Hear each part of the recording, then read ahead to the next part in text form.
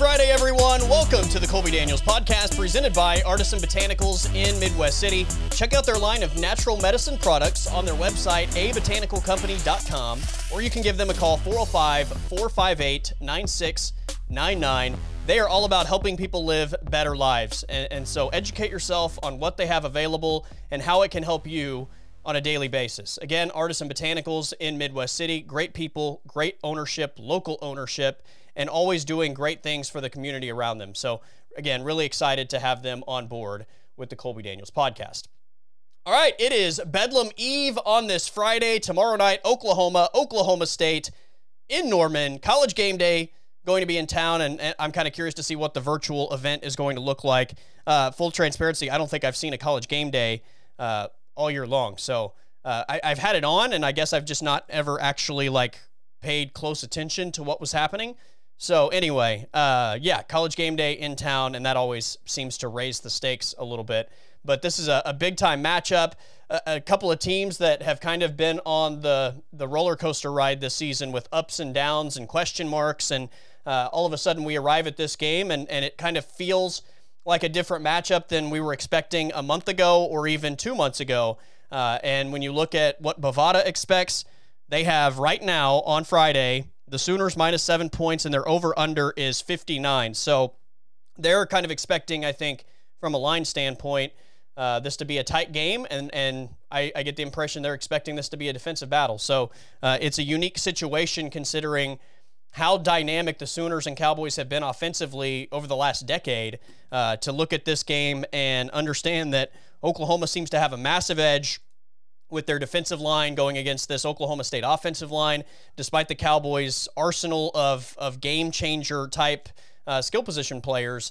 That's where I think the biggest difference in this game lies, is the Oklahoma front four. And then on the other side of it, I think it's really interesting. Oklahoma State might have the best unit in this game with that Oklahoma State defense, but if they get put in bad situations because of turnovers, if they're on the field all day long and Oklahoma dominates time of possession, that's where I think they're in big trouble. And again, I think Oklahoma's too talented to get shut out. I don't think that's the expectation at all.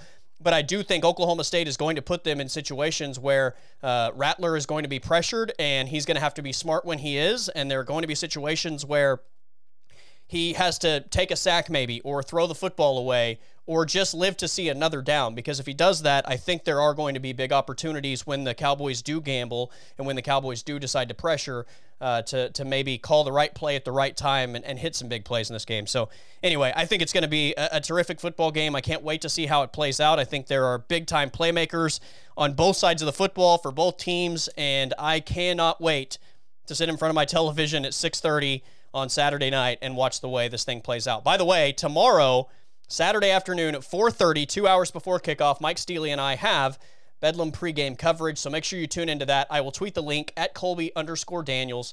So again, check that out. All right.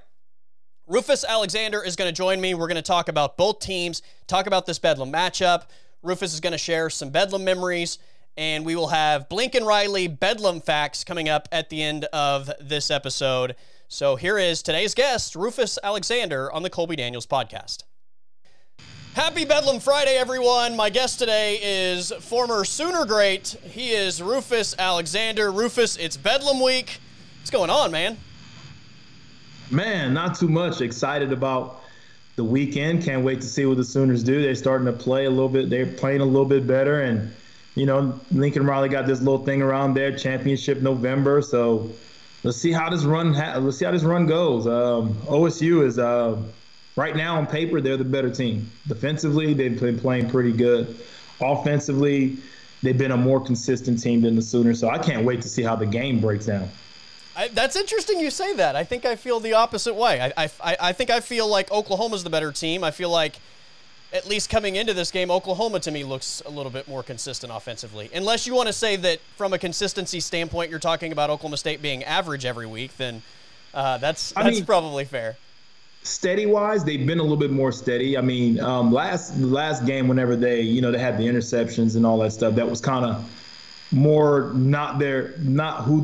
how they were playing. Defensively, they've been playing pretty good. I mean, Yeah. They've been holding teams to, I mean, their defense has a pulse. They're not a bad defense. They take away the ball, they blitz, they get to the quarterback. OU struggle on the offensive line protecting the young quarterback. The young quarterback's also made a lot of young mistakes and throwing the ball where he's not supposed to, forcing it where it's not supposed to be. Lincoln Riley's play calling has been unusual, to say the least, this year, in how he's been calling the games and stuff on the 1 or 2 yard line. Put a young quarterback in a situation on first down to roll out and boot when you have Ramondre Stevenson averaging 9 yards a carry.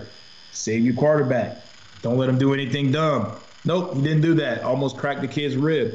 He goes and gives his backup to a KU player. So things like that has kind of been unusual this year as far as play calling wise. For the Sooners, though, you having Ronnie Perkins back adds another element to their defense. And they also have limited the snaps that Buki Radley houses on the field also. They starting to use other guys. They are starting to use Cordell. They started using Woody Washington. I mean, they're using other guys out there playing-wise. And they're seeing these young guys can really actually play and help out this defense a little bit better than some of the guys that's been consistently making some of the same mistakes in games. So I think they learned a lot earlier. And I think right now, like if you're asking me to pick who's played more consistent, I'm going to say OSU's played more consistent because their defense has been more consistent. Their offenses have an identity in what they want to accomplish. Have they struggled a little bit here lately? Yes, they have. But they play good football, just like the Sooners has played good football. And Tylen Wallace is still a absolute beast on the outside. Your quarterback Sanders is a year older than Rattler. The running back, I gave it to OSU with the edge with Chuba Hubbard, and I forgot who's their backup. LD Brown. King? Huh? LD Brown. LD Brown, yeah. LD Brown runs the ball really well as a backup. OU's backup, I know nothing of. I mean, I'm not a fan of either guy. I'm not a fan of Pledger. I'm not a fan of McGowan. I don't think he's ready yet as a college running back. You just seen it from games that he's played in. I mean, he's a good change of pace, catch the ball to the backfield, but not a consistent runner downhill. Pledger's a good change of pace running back, but it's not something you want a steady dose of. But Ramondre Stevenson, I think, is the clear-cut number one. For sure. Is it fair to say that Oklahoma is trending in a better direction, I guess, going into this game than Oklahoma State? Because I feel like Oklahoma over the last few weeks has gotten better, whereas I feel like I've been more and more disappointed with Oklahoma State the last few weeks entering this game. I think they have trended in the right direction. I mean, they're getting better, no doubt. I mean, after the few games, after the Iowa State, the K-State game, I mean, they showed their struggles early, but they are trending in the right direction. Offensively, they're still not on the same page offensively. I don't know who they want to be offensively. I think offensively they have too many weapons at wide receiver that they pretty much outcoach themselves in a lot of situations or outdo themselves in a lot of situations when the game is very simple to them. A game against KU, you could have dominated the whole entire game, run the ball, and then figure out the throwing as you go instead of force it. I think they force throws when they don't have to force throws, and it's been a change in what Lincoln Riley does. If you watch a lot of his play calling and you go back to what he used to call and how he used to call plays, they look a whole lot different. I mean, passing-wise, it's like they want to pass it so much more because of all the weapons they have. And it looked a little disheveled, a little jumbled up early, but with Ramondre Stevenson being back, I think they'll lean a little bit more to the run game because of how good he is and how well he plays and all the things that he can and can't do. And I think he makes the offensive line better as a running back. People don't want to tackle him. People are not coming up full speed. He is a load. People came up full speed to tackle Pledger. I want all of it. People came up full speed to tackle McGowan. I want all of it, everything and anything that he's going to bring. And K-State brought hat to him. The safety came up with no problem and, was hitting him. So with a guy like Ramondre, I think it opens up the offense a lot more, and it makes OU dangerous, and it's going to be hard for OSU to beat him because you don't have the first half of the season, OU, and now last game, OU is two totally different teams, two totally different mentalities, run-wise and pass-wise. You mentioned the offense looking different. This is the impression I've had all year long, so tell me your thoughts on this idea. I feel like there's not a lot of trust with Lincoln Riley in this offense right now, and there have been multiple times this year where I felt like he's been more conservative than ever. Part of that, I wonder how much is the offensive line and just not being the dominant group that we've seen throughout his time in Norman. And then I wonder how much of that is just maybe the fear of Spencer Rattler making the wrong play, turning the ball over, and putting yourself in a bad situation. Well, he puts the ball in his hands in some crazy, crazy times. I think the trust, he not trusting his offensive line puts the pressure on him. So he's a quarterback at heart, and he puts the pressure on his quarterback. And the games where he forced Spencer Rattler to be the guy and make the decisions and all that stuff, he paid a price for. So he's in between the two. But at that point in time, he also wasn't full strength as a team. Right. You don't have Ramondre Stevenson. You're playing with a true freshman running back. You're playing with Pledger, who's a smaller running back who can't. I mean, like I said, he's a good change of pace running back, but he's always doing some kind of somersault, backflip. Anytime he gets hit, the guy flips in the air 2 or 3 times a game. But he's a hard runner, but he's not that home run guy. Ramondre Stevenson comes in, you start seeing chunk yards, 25, 30-yard runs. You start seeing 15, 10, 15, 20. You start seeing those yards and averaging 9 yards the whole entire game. That's pretty damn phenomenal. He's almost averaging a first down every play. So with that happening, I think that settles Lincoln Riley's play calling down a lot more. I would have, watching the KU game, I couldn't believe they brought Spencer Rattler back in after halftime. That was kind of like, shocking. Holy crap, what are we doing here? I didn't understand it, didn't get it, but hey, he's the head coach. He makes the calls on what he wants to do, but I was kind of shocked he came back in the game, and he couldn't throw the ball. And with him doing that, some of the balls he threw floated. And whenever Austin Stogner got hit in the middle of the field, he couldn't drive the ball to Stogner, and he couldn't protect himself. And any person that's watching the game, it was like, oh, that's a great catch by him. Oh, he took a big hit. But if you watch the quarterback, the QB was late on the throw, and he couldn't drive the ball because he couldn't turn his hips. And so that put him in an awkward situation because the ball was up in the air. And as a receiver, you're going to go for the ball. And it puts him in a bad situation. And I thought he floated a few balls out there later on in the game. And those things did not have to happen for those players. But it was shocking to me that he came back out.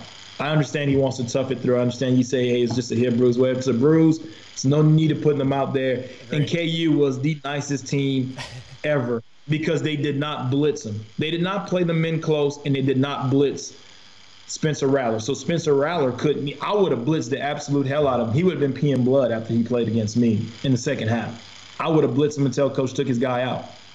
I would have pummeled him because that's what you do. You have a mean streak, and you can see that guy could not move. He could not protect himself.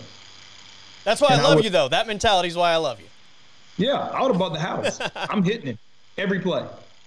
Late, everything. Yeah. I'm pushing him down to the ground. Yeah. You mentioned you want to keep getting back up. You mentioned Austin Stogner. Like, sometimes it's just mind-blowing that he's not a bigger part of the offense. And I know they want to spread the ball out, and I know they want to be unpredictable offensively. But, like, sometimes in football, it's just as simple as having a matchup advantage. And we see this with Oklahoma's defense all the time. How many times do you see an opponent recognize that they have an advantage over Buki, and so they just start hammering the advantage? Same thing with Oklahoma offensively. Like, there are a lot of games where I feel like they have such a massive advantage with Austin Stogner. Like, just go take advantage of it. Go hammer that and make a defense adjust to that. But, again, it's almost like they're saving it, or they're just so dead set on spreading the ball around and kind of being unpredictable that they don't want to feature maybe Austin Stogner in an offense like that. Yeah, I mean, Austin Stogner's he's been catching the ball here a little bit more lately. He's definitely a weapon in the red zone. He's spreading the field out, so he's going to be a problem here a little bit later. I think that also comes with your QB as well. Yeah. That guy making a decision to find that person. you didn't have to tell Baker Mayfield to find Mark Andrews. I mean, he just found him whenever he needed a big play. He knew which side to look to and which two guys were there. Right now, it seems like it's Mims and it's Stogner. If you want a big play, you go to those two guys. I think last game they tried to force some plays to Hazelwood, which, he's coming back off a knee injury. He's this big, highly touted wide receiver. So you want to get him a ball or two or here or there. And he forced some of the throws there. And I was sitting in the stands watching the game. I'm like, Jalen Hazelwood's in. They're going to try to throw the ball to him. And sure enough, he rolls out, try to look and find him. And I think the other team knew it as well. Yeah. But with Stogner is a good mix of speed. He can outrun most linebackers, and he makes them hard to defend. He's a big target. He's solid. He's steady. He has great hands.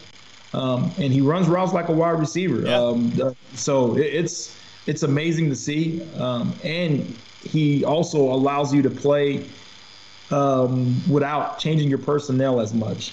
And that's a good thing. Hall has also been a part of this offense that's been really good also. I think incredibly underrated. Yeah, and I think their offense, because they have all those wide receiver weapons, they kind of put Hall on the back burner sometimes. Whenever he's in the game, their offense is very productive when he's in the game. And he and Stogner run great routes. So they're hard to defend. It's hard for linebackers to match up against those guys because of how creative Lincoln Riley's offense is with the RPO run pass options and the fullback going. They check into the linebacker. Once he goes downhill, he pops up for a pass. Yeah. He has so many small, intricate things about his offense. And it's kind of astonishing sometimes when he goes away from all the stuff. It kind of surprises me sometimes when he goes away from stuff. It's like, why the hell didn't he keep doing that? It looks awesome. They look unstoppable with that. And then next thing you know, they come out, they're in 3 wide. Like, what the hell happened? Yeah. So it's kind of fun. It's funny to see, but he has a lot of weapons and he's recruited well. I think Oklahoma State. I wouldn't want to be him right now, just trying to feed the ball to everybody. Yeah, no, I agree. And look, it's a good problem to have, but I just think sometimes you just have to take the advantage you have, and every single play almost, there is an advantage with Austin Stogner, and it obviously depends on what the defense is doing, but to me, that would be the first place I would look almost every time. And I think when you factor in how many guys have dropped footballs this year, that to me points even more to Austin Stogner. I mean, I know he's not been perfect either, but we've seen everybody drop touchdown passes this year. Yeah, Mims had a few of them, but Mims a young kid. He's a young guy. Rambo has not stepped up to the plate like he thought he would have this year so far, which is a little worrisome. Theo Weiss has been up and down. He has had an up and down season. I mean, you look, he's a great possession receiver. He runs great routes, but he's also inconsistent. He has some major drops in the end zones in some games where he had the ball in his hand and he's supposed to catch it and he didn't catch it. So they've all had their opportunities to drop the ball. But Drake Stoops is playing well as well also. He's getting there, getting open, getting some shots and stuff. So that's kind of been pretty good. I mean, they have serious depth at wide receiver. But how do you keep all these guys happy? And I think that's what's the struggle in a transfer portal type world. When you ain't getting the shots and you ain't getting the ball whenever you need it, who becomes the man? I mean, you had no doubt that CeeDee Lamb was the alpha male last year. And nobody blinked an eye. Well, now who's that alpha guy at a wide receiver? I know you want to spread the ball all over the place, but there's always got to be some go-to guy. Yeah. Stogner would be it for me.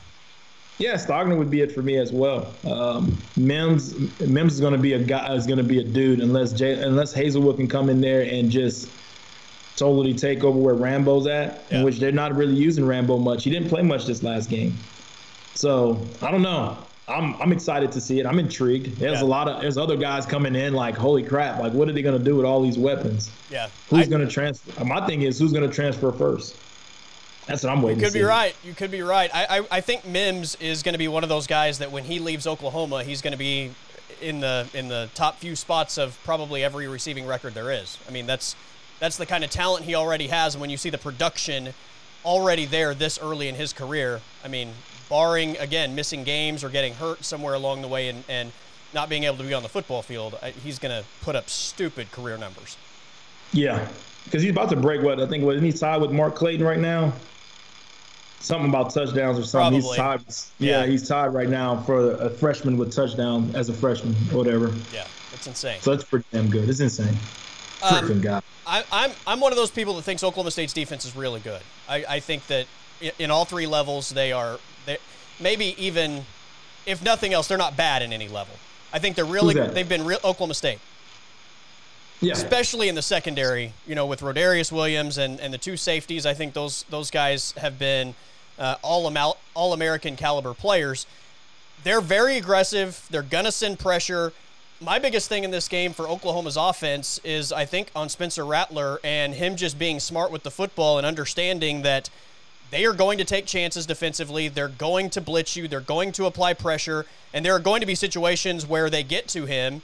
And I think as long as he doesn't force the issue in those situations and turn the ball over, like if he understands that sometimes he's just going to have to take a sack or throw the ball away and live to play another down, the big plays are going to be there. And I think that sets up for Oklahoma to potentially have a big day offensively. But that to me is kind of the X factor with Oklahoma facing a really talented defense.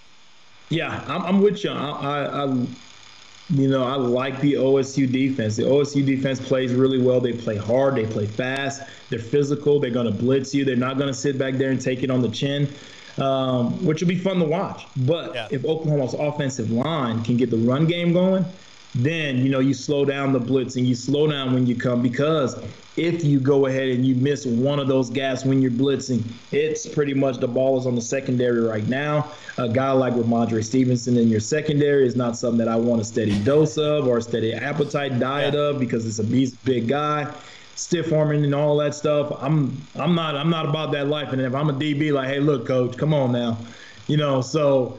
You got that situation, but also you look at OSU's defense. You shouldn't change anything coming in playing against Oklahoma, because what Oklahoma has done shouldn't frighten you as much as say Iowa State did or K-State did. So they should come in and play good football and play to who they are, play to their strengths. And if they don't, that's on them. If they change stuff around just for this game, that's wrong. On that coach's part, he got to stay steady to what he's doing and hope. And if it comes out they win, they win. Yeah, you made a great point with Ramondre Stevenson, because another part of the Oklahoma State defense I think that gets a lot of credit is how well they tackle in space. And, I mean, that's a different animal than anything they faced as far as getting to that second and third level. Yeah, and Oklahoma, receiver-wise, has blocked very well on the second level. They do a good job at getting in front of DBs and blocking guys on the second level. So they're going to have to worry about that. Mims, for a young guy, he'll get out there and get his hands on people. So this is good. If Charleston Rambo's out there, I mean, he's not going to touch not too many people. But Theo Weiss is a strong blocker out there. Stogner will be good in the open field trying to block guys. So they can't go to sleep and think that, well, we in the open field and there's not a receiver coming to block, because those receivers hustle their butt down the field and they do a great job coming and blocking. So it should be fun and exciting defensively. I think this is the first time in a while we're saying the defenses are the better parts of both teams. Yeah. I think OU's defense is further along now that you have Ronnie Perkins back, and they're more to full strength. I mean, Isaiah Thomas has been a huge surprise, a huge success for those guys. Winfrey has played really well. Aguebu has done a great job at a middle linebacker. Deshaun White has done a good job at middle linebacker. Asamoah is one of those linebackers they can take advantage of in the pass coverage if I'm OSU. He doesn't play very well in open space. He's a great blitzer, good instinctual player, but he's very bad in pass coverage. He does not block. He does not cover very well, so you can get some passes on him. Secondary-wise, I think Trey Norwood settles the whole entire secondary down. He's been playing some good football. I think he's an interception leader on that team. Woody Washington has done a great job on the other side as well, playing some corner, as well as Jaden Davis. So you looking at OU's secondary, they're coming around and doing pretty good. Fields is very worrisome. He hasn't been playing very well. He's missed tackles in the open field. Buki's been the same person. Has flashes of good stuff, and he has flashes of a lot of bad. So it's never been consistent with him. Like the most Buki-esque play that you can ever have is an interception, fumble, back to the other team. Right. That's like, wow. You kind of he plays up and down. Yeah. Jeremiah Cradell's gotten in the game. He's done good, decent when he's been in. So they have guys, and it's nothing better than the bench to stir up competition and to get guys' attention. The bench will get your attention better than any bad play you make on the field. I really like the way the defensive line was trending before Perkins got there, and obviously you add him to the mix, and he's probably their best defensive player, period. But when you look at Winfrey and Isaiah Thomas and the way they played early and Nick Benito's emergence as the season has gone on, and then you add Perkins as the final piece to that group, they've been dominant the last few weeks, and I think that makes everything behind them significantly better. I still think there are big plays to be made if you prevent that defensive line from dominating the line of scrimmage. I still think you can hit Oklahoma's back seven for big plays, but the big question is, can you prevent them from being dominant? Because they've done that since the Texas game, really, Rufus, and some people would say TCU, Texas Tech, Kansas, none of those teams are any good. You should have dominated them. We've seen Oklahoma's defenses play bad offenses for years and not dominate. So I do think the defensive line is really good. Are you cautious at all as far as how much credit you want to give them considering the level of competition in the last 3 games? Yeah, I am cautious. I mean, I am a bit cautious of giving them a lot of credit because you've given them credit and they come back and they freaking bite you in the butt. But looking at what OU's, the way they played, it's the fashion in which they played defense, the tenacity and how they've gotten to the backfield and stuff against people. So I'm still going to give them credit for what they've done. But you look at the way they're playing when Ronnie Perkins came back, that's a totally different type of style of play. And you're seeing less movement on the defensive line. I think you move and slant whenever you don't physically think you can whoop somebody. But having Isaiah Thomas, at one point in the game, they had Isaiah Thomas, Ronnie Perkins, Nick Benito, and somebody else on the field, like a true Perrion Winfrey, maybe? Rush. Huh? Perrion Winfrey? Yeah, it was Perrion Winfrey. Okay. Yeah. And they had a true pass rush defense out there. Yeah. And it was hard to stop. Again, you put Stripling out there, other guys that just all about speed and getting to the quarterback. It's going to be hard to beat that, especially to get you in 3rd and long. Ronnie Perkins is really good in the run game as well. So you don't have to say I have just one side of the defensive line, so I have to play to this, because you can also go heavy and put Isaiah Thomas on one defensive end, Ronnie Perkins on another, Winfrey, Edison in the middle, and you got a good, solid defensive line that's of old traditional defensive line. A big 300-pound middle guy, you have a 3 technique, and you got 2 defensive ends that can absolutely rush the passer. And then you can go Benito with a stand-up guy, and he rushes the passer pretty well. You can add Stripling in there, and he can rush the passer very well.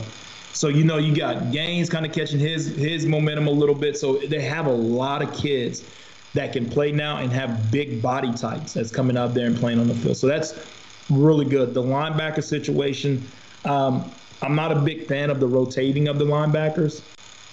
I think David Agwebu moved to a middle linebacker. You have your ups and downs with it, but he's consistently gotten better. I think Deshaun White being out there on the field has been really good for him. He's played some good football. After that, I don't see why you use the other linebackers whenever you're playing 4 down linemen and 2 linebackers, and you're using the nickel a lot of the times. I'm not rotating guys. I mean, for what reason? But you say you want to keep guys fresh, but if you look at the game now, the play count is very low. It's not a very high octane, high paced football game.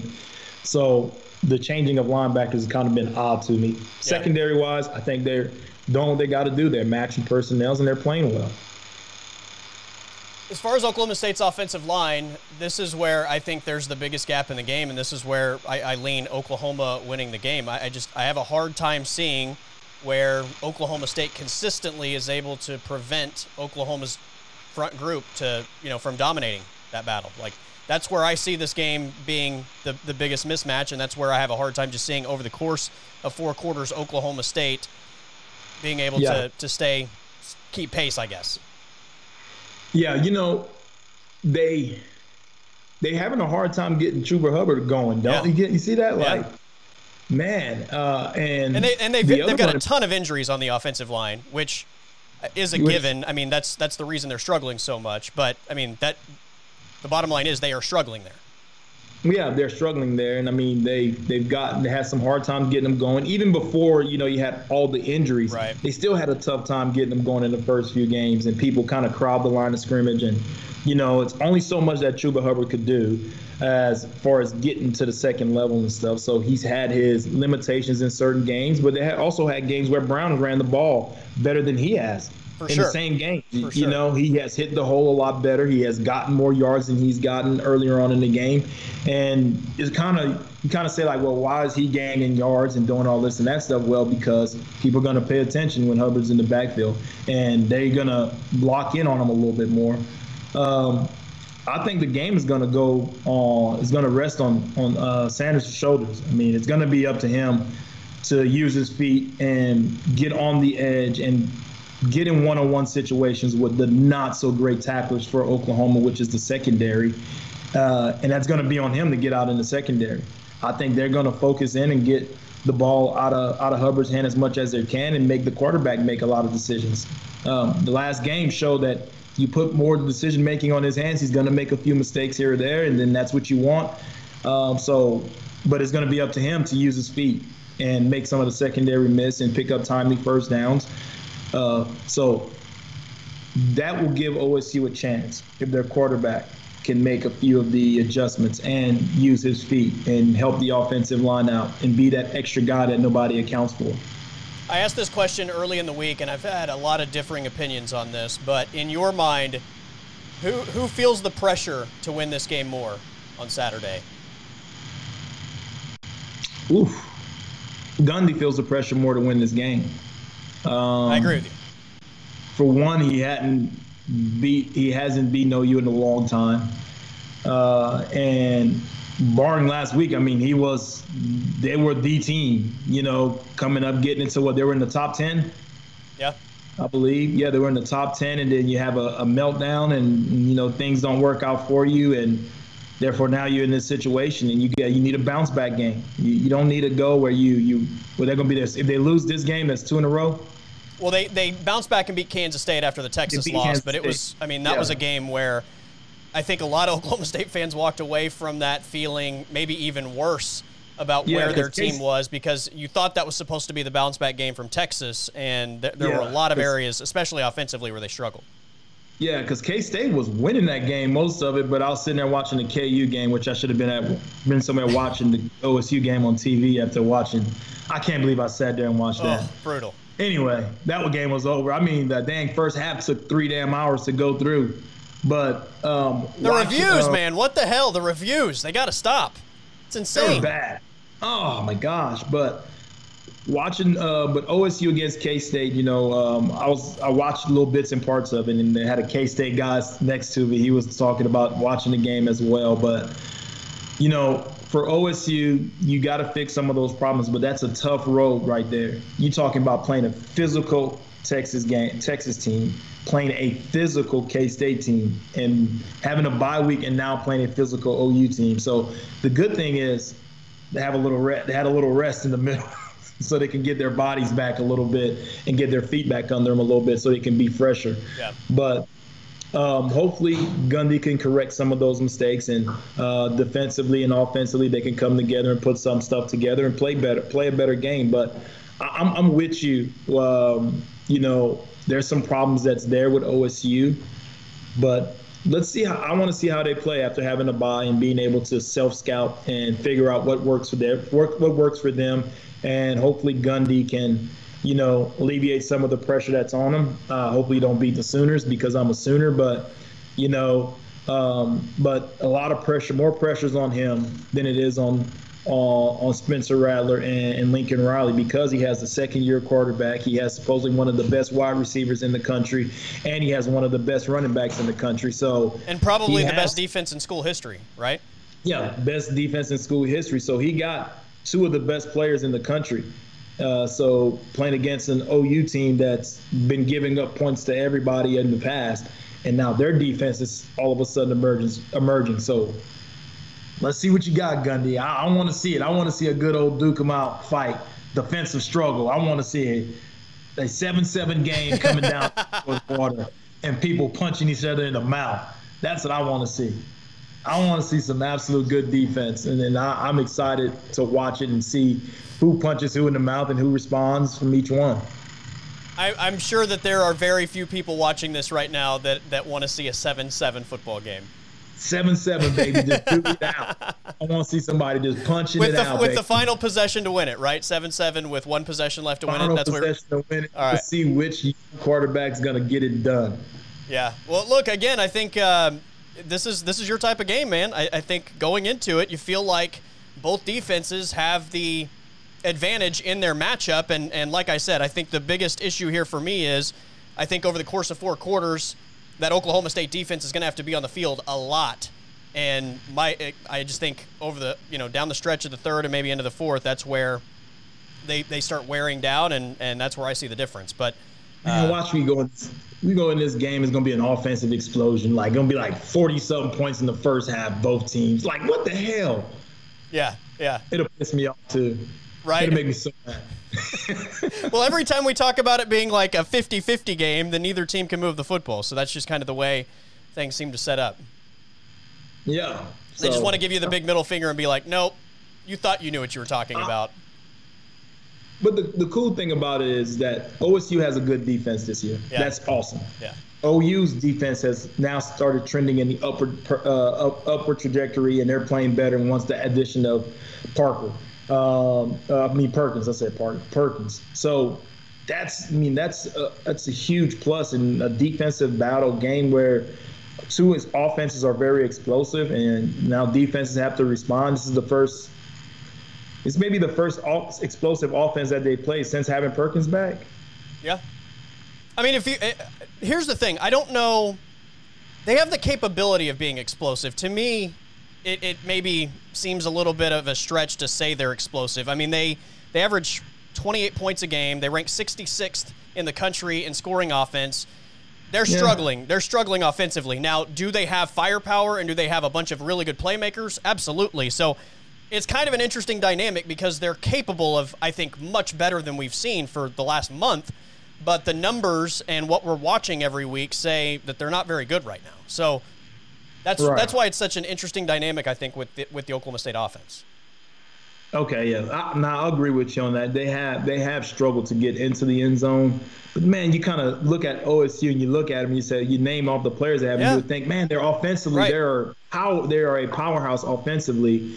And then they only scoring 28 points. Well, what the hell's going on? So like you said, offensive line injuries, and I think Wallace getting back into a groove after coming off the ACL injury, and just the way practices is going and the way the season and the off season has gone too is another situation that you have to kind of think about also. But man, now you're in the thick of it, and I can't wait to see the game. But I wonder, how does it play now, since now the Big Ten is in it, the Pac-12 is now in it, the SEC, ACC. How is this college playoffs going to run? I don't think a Big 12 team gets in. Yeah, I don't either. Barring some sort of just complete collapse from I think multiple teams, I don't know how you realistically make that argument. And look, I thought the Big 12 was in a hole out of the gate because that first week when they played their one non-conference week, like half the league lost to non-Power 5 teams. And so immediately, I think in the minds of everybody across the country, like the Big 12 was eliminated if you didn't have a known undefeated conference champion. I'm glad. I'm one of the ones. I'm like, you know what? After watching us play in the beginning, said, you know what? I don't think they want no parts of a Clemson and Alabama, Georgia, Notre Dame. They don't want no parts of any of those teams because I just don't think they're ready to play those guys yet. Yeah. I don't think both sides of the ball they're ready to play those guys yet. Yeah. Maybe next year, but this year, Not so much. Yeah. When you look at defenses improving in this league, I think a lot of it is just the shift in what we've seen offensively, basically across the league. I mean, more teams are using bigger and heavier personnel packages over the course of 4 quarters. Nobody's running the same tempo and pace offenses that we saw 5 and 10 years ago. I mean, it's a much slower, bigger. It's still a spread, but it's not the 5 wide. Let's try and snap the ball in 3 seconds and throw the ball 80 times a game that we experienced for a long period of time. I mean, there's been a big shift in the way offenses are run in this league. Yes, and that's been the change. And I think you're starting to see that change affecting recruiting also. It's affecting the recruiting of Oklahoma. They now are able to go and get the guys that can get back there and get sacks. They're going to be able to get the bigger bodies. You look at like you said, the trend of the league. I mean, I think OSU is the only one that kind of, once they make a first down or something, they speed up to the line and still kind of run a quick play here or there.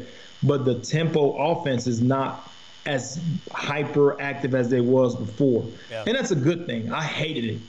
I mean, like I said, I would have started coaching my guys. I'd have had a defensive lineman go down every other play to really just slow the game all the way down and piss everybody off. I'd have did it every game. Yeah. Until they I mean, you can't tell me not to get a guy cramping or whatever. And everybody would say that's a black eye on the game. No, it's not. But it's so funny to watch the game change and go from up-tempo to now slow down offense and defense. Defensively, I think it gives the other coaches a little bit of advantage because you kind of get to see what's coming up and what's lining up. And you see K-State and you see the Iowa States and you see Oklahoma State. So it's going to bring back the traditional powers of the Big 12 and get other kids down in here. I think Iowa State's done a heck of a job recruiting. They play a good power style of football. I think the coaching in the Big 12 has been raised in how they coach and what they're teaching kids. So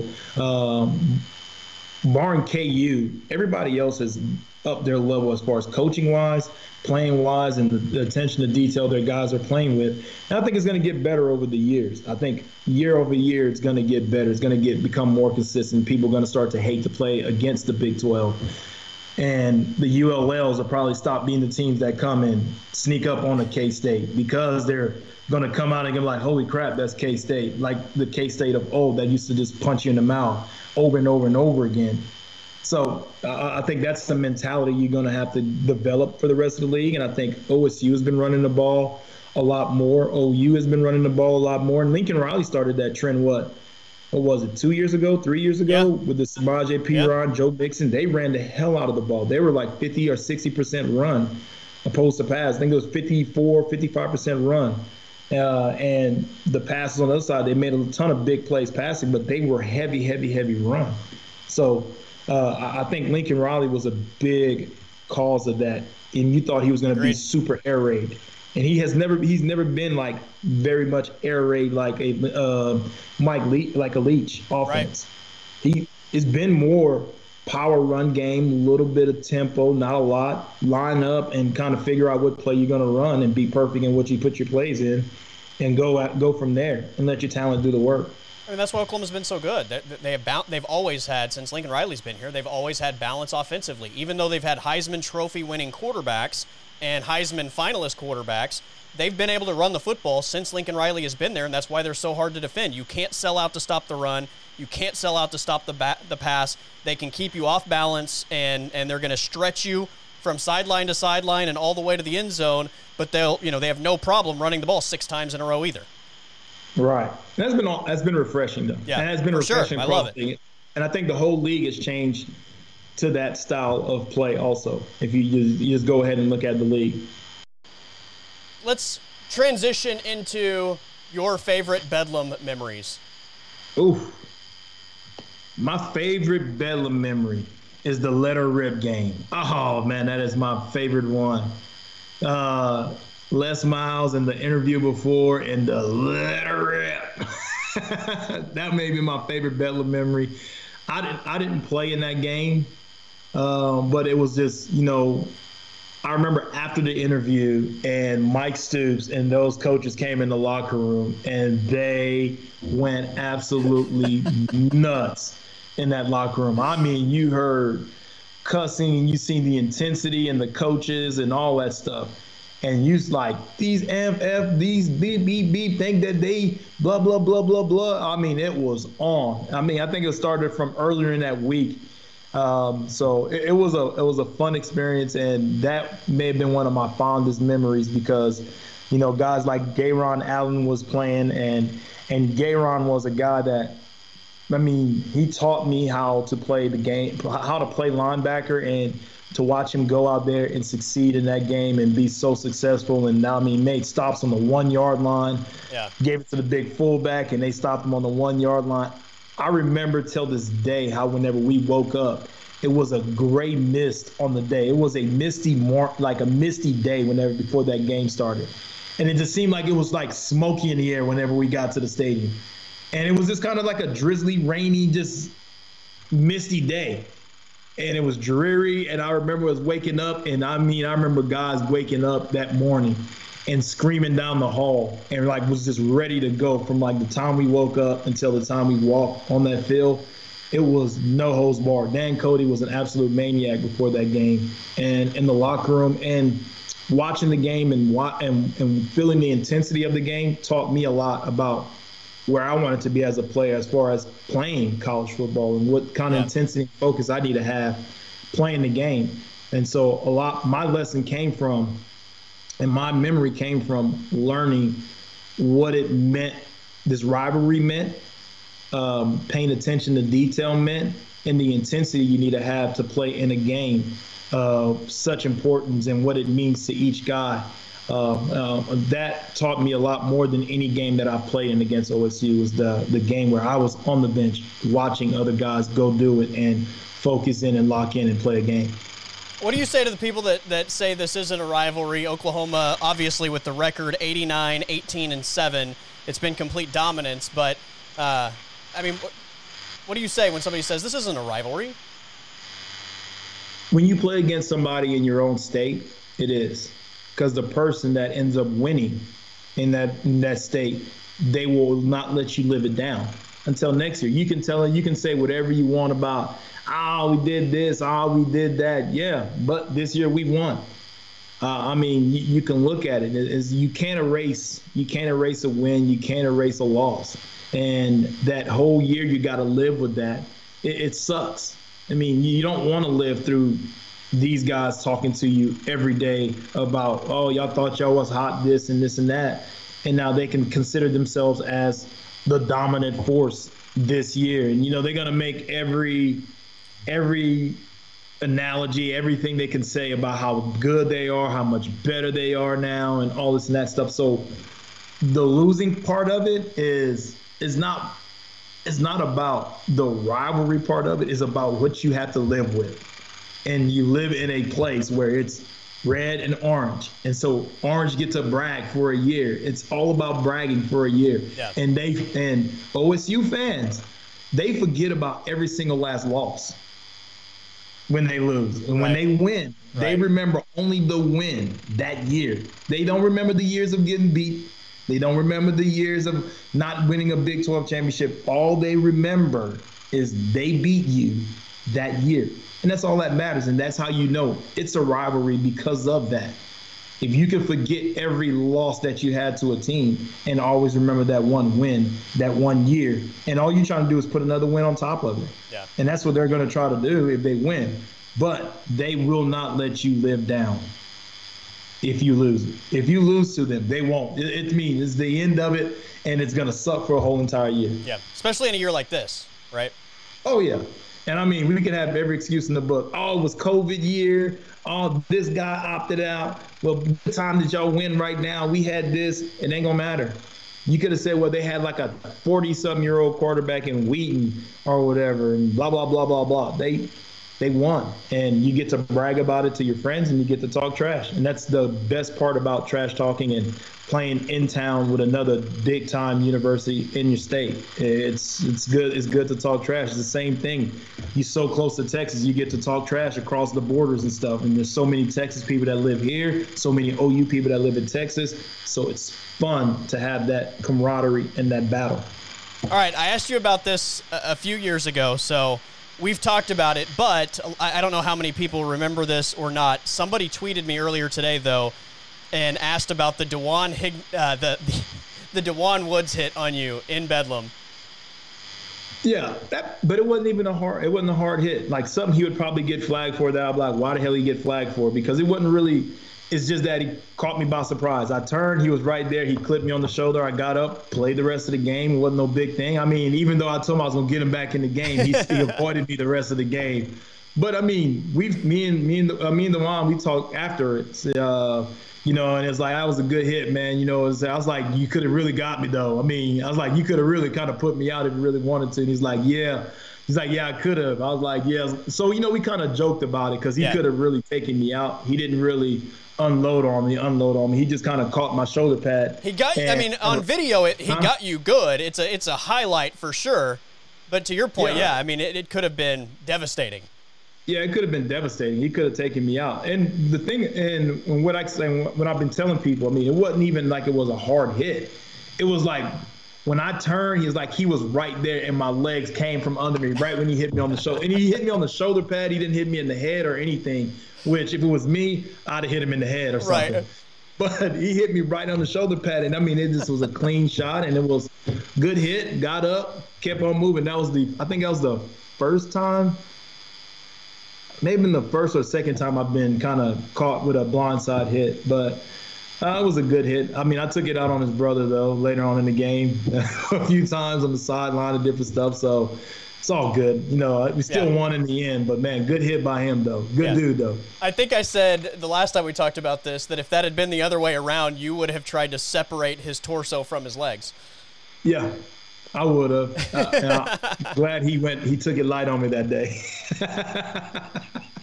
Oh, it's great, man. It's so great. I can't say I would have. It would have been the other way around. Right. It was not going to be that nice. Right, no doubt. Well, that's why you're a linebacker, right? You have that mentality. Yeah, I think he was trying to conserve his body or whatever, because, you know, like if you throw his body into something like that, you know, it's kind of you putting your body on the line. I guess I didn't have that kind of understanding. I guess that's why they play wide receivers. They're a little bit smarter in their thinking. I'm going to hit you in a certain spot. It's going to look bad, but it ain't going to be that bad. Yeah, I'm not thinking about tomorrow. I'm thinking about the moment. Yeah, I'm thinking about, hey, if I'm annihilate this guy, where do I have to hit him to just really annihilate him? There you go. Yeah, it's all the way through his sternum. Yep, there you go. There you go. All right, you ready for some Blinkin Riley Bedlam facts? Let's go. All right, here we go. So Blinkin Riley on Twitter at Blinkin Riley. By the way, I think he's probably posted about 300 of these on Twitter already today. So I told him to give me some of his best. So he sent these over earlier today. I've got them recorded by Blinkin Riley himself. So these are Blinkin Riley's Bedlam Friday facts. Number of events at Boone Pickens Stadium since 2003. Bedlam victories, 1. Dedication ceremonies naming the stadium Boone Pickens Stadium, 2.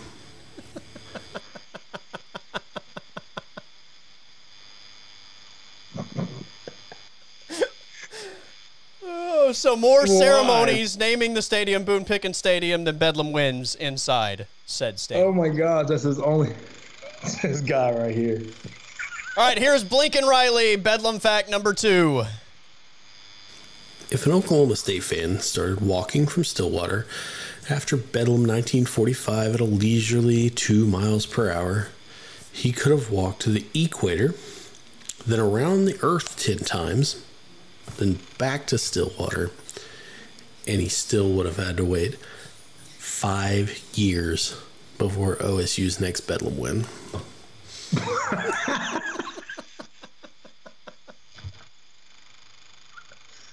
Oh, the casual delivery of these cracks me up. Why so? Why? Who put the map together for that? Blinkin Riley. Crazy. Keep going. That's why there's nobody like Blinkin Riley. Oklahoma State has held Oklahoma to 0 points 10 times. They only managed to win 7 of those games. There are 3 0-0 ties in the history of this series. So Oklahoma State has held Oklahoma to 0 points 10 times. 10 times, yeah. Only won 7 of them. Yeah, 3 of those were 0-0 ties. Where did he get this stat from? This guy. Oklahoma scored more points in Stillwater than Oklahoma State during the 1956 season. The whole. Now I'm curious how many points were scored. Hold on. 1956. How many points did OU score? All right, OU scored 53 points in Bedlam in 1956. So that means Oklahoma State scored less than 53 points the entire year. Or at least the home games, right? Wow. Yikes. That's bad. Oklahoma has scored 54 or more points in Bedlam games 12 times. Oklahoma State has 15 head coaches that didn't score 54 points against Oklahoma in their entire career. Whoa. How many times has Oklahoma State even scored 54 points in this series? Has it ever? Yeah, you had the Whedon year, didn't he? I don't even. Did they get there? I remember Gundy really throttling down in that game. Yeah, that one was 44-10. Huh? That one was 44-10. I just pulled it up. 44-10. Well, the one they played against, nope, that's in Stillwater or this period in the series? They had the Clay one whenever Brendan Clay ran in the end zone when they went into overtime. That was a high-scoring one. Yeah, I don't remember what the score of that one was. Was that 2015? Yeah, it got to be 2015 or 2016. Yeah, I can't remember. 2015, it was Oklahoma 58-23. 2016, 38-20. Even the 2017 shootout with Baker and Rudolph, OSU got to 52. I don't know. All right, here we go. Here's the next one. From the moment they got the charge from JFK, it took NASA 8 years to plan the program, develop the technology, train the personnel, build and test the spacecraft, and then successfully land a man on the moon. It took Oklahoma State 10 years to score their first points in Bedlam.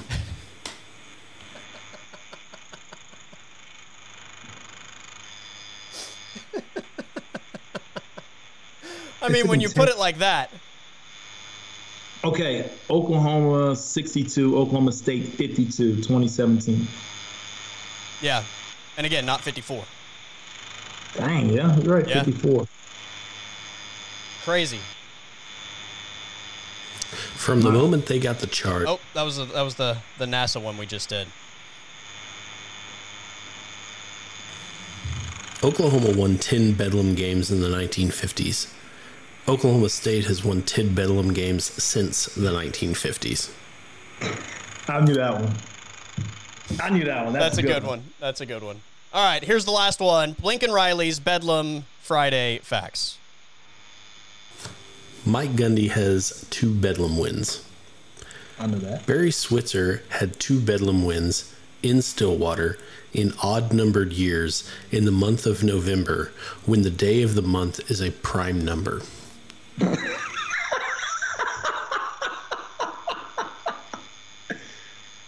No. Wow. Hey, bravo, Blinkin. There you go. Bravo. Blinkin Riley, everybody. At Blinkin Riley on Twitter. And again, I'm pretty sure my Twitter timeline today, like I haven't even seen anybody else's tweet. It literally is one Blinkin Riley Bedlam fact after another. There's hundreds. I'm going to need to go check him. I need to go follow him again. Blinkin Riley is awesome. Yeah. So there you go. All right, Rufus, before I let you run, give me your prediction of this thing. As of this morning, Bovada has Oklahoma -7 in this game, and they've got the over-under at 59. Oh, man. I mean, that's where my score was, 35-24. Okay. OU. All right, so covering and right on the number. Yep. I had it 35-24. All right, my friend. All right. I appreciate it. It's going to be a lot of fun. If it gets real wild, then hit me up, and we'll just go crazy on the stream. Yes, sir. I'll holler at you later. All right. Rufus Alexander joining me on the Colby Daniels podcast. That is it for this episode of the Colby Daniels podcast, presented by Artisan Botanicals in Midwest City. Make sure you check out their line of natural medicine products. Their website is abotanicalcompany.com, or you can give them a call, 405-458-9699. Just educate yourself on what they have available and how it can help you in your daily life. Their website is easy to navigate. You can order online, easy pickup, and they're great people. Local ownership, do great things for the community around them. And again, just check out what they have available, abotanicalcompany.com. Give them a call, 405-458-9699. If you want to hit me up, you can do so at Colby_Daniels on Twitter, Colby.Daniels on Instagram. It's Bedlam Friday. We're a little over 24 hours away from kickoff. I cannot wait for this game tomorrow night at 6:30. And again, before the game, 2 hours prior to kickoff at 4:30 tomorrow, Mike Steely and I have Bedlam pregame coverage, so tune in for that. I will tweet the link at Colby_Daniels. We'll have a ton of fun. And again, I just can't wait for this Bedlam matchup. And it feels like it's just been a roller coaster season in terms of what we expected from both of these teams and just the path that they've taken to get here. So I'm excited. 6:30 kick tomorrow, 4:30 pregame at Colby_Daniels on Twitter. I will tweet that link. Everybody, have a great day. Stay safe, and I will see you tomorrow.